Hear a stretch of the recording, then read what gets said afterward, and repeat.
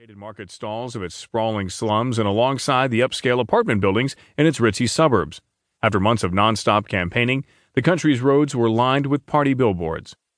The voter outpouring was a testament to the importance of the results. Kenya's next president will take the helm of an economy that has outpaced the vast majority of countries on the continent. Kenya now serves as a base for diplomats, business executives, and aid workers who have come to see the country as an island of relative stability in a fragile region bordering South Sudan and Somalia. But it is nonetheless a country fraught with problems, corruption in the public sector, terrorism emanating from neighboring Somalia, and tribalism at home that has led to sometimes dangerous political clashes. In 2007, post-election violence left about 1,400 people dead. People waiting in line expressed concern about possible unrest. "Of course it's on my mind after what happened in 2007, said Edith Okech, 35, who voted with her 10-month-old daughter clinging to her shoulder.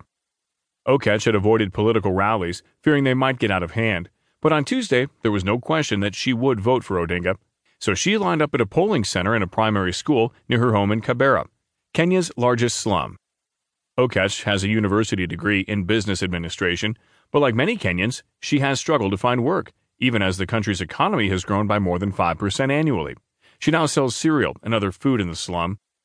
"You take your kid to school, you struggle, and in the end, there is nothing in return," Okech said.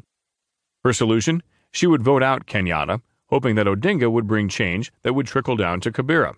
Odinga had even chosen to cast his vote in the slum, a good sign, she thought. But with Kenyan politics dictated mostly by tribal alliances, other polling sites dominated by Kenyatta's Kikuyu tribe were filled with voters who longed to keep the president in power. Under Kenyatta's presidency, Ida Mungai's life had improved dramatically.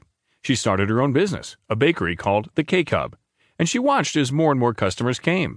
Kenyatta had committed to modernizing the country, encouraging technological innovation, and Mungai had seen the results of those efforts firsthand, she said. "I registered my business online. I pay my yearly licensing fees online," she said. "It's so much easier than it was." But Mungai recognized that even her vote was about more than just Kenyatta's leadership. Like the president, she is Kikuyu. "It's a tribal thing here, no matter how much we say it's not. It will likely take 2 or 3 days for the results of the election to be tabulated." Odinga has already said that he believes he will only lose if the vote is rigged, and it remains unclear how he or his supporters would respond to such a loss. Odinga is running for his 4th, and likely last time, adding pressure on his campaign. International election monitors included former Secretary of State John F. Kerry. The transition from voting to counting is going to be critical, and there is a process in place for that too. That's why it is too early for us to be drawing any kinds of conclusions, but we will see where it goes, said Kerry, who is here representing the Carter Center.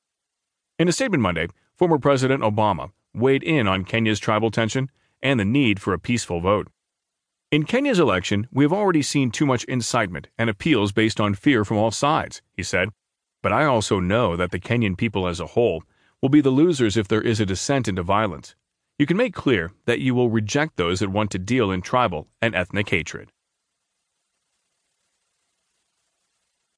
This is Sam Scholl reading from the Washington Post Speaking of Science section. Your brain can form new memories while you are asleep, neuroscientists show. By Ben Guarino. A sleeping brain can form fresh memories, according to a team of neuroscientists. The researchers played complex sounds to people while they were sleeping, and afterward the sleepers could recognize those sounds when they were awake. The idea that humans can learn while asleep, a concept sometimes called hypnopedia, has a long and odd history. It hit a particularly strange note in 1927, when New York inventor A.B. Salinger debuted the psychophone. He billed the device as an automatic suggestion machine. The psychophone was a phonograph connected to a clock. It played wax cylinder records, which Salinger made and sold. The records had names like life extension, normal weight, or mating.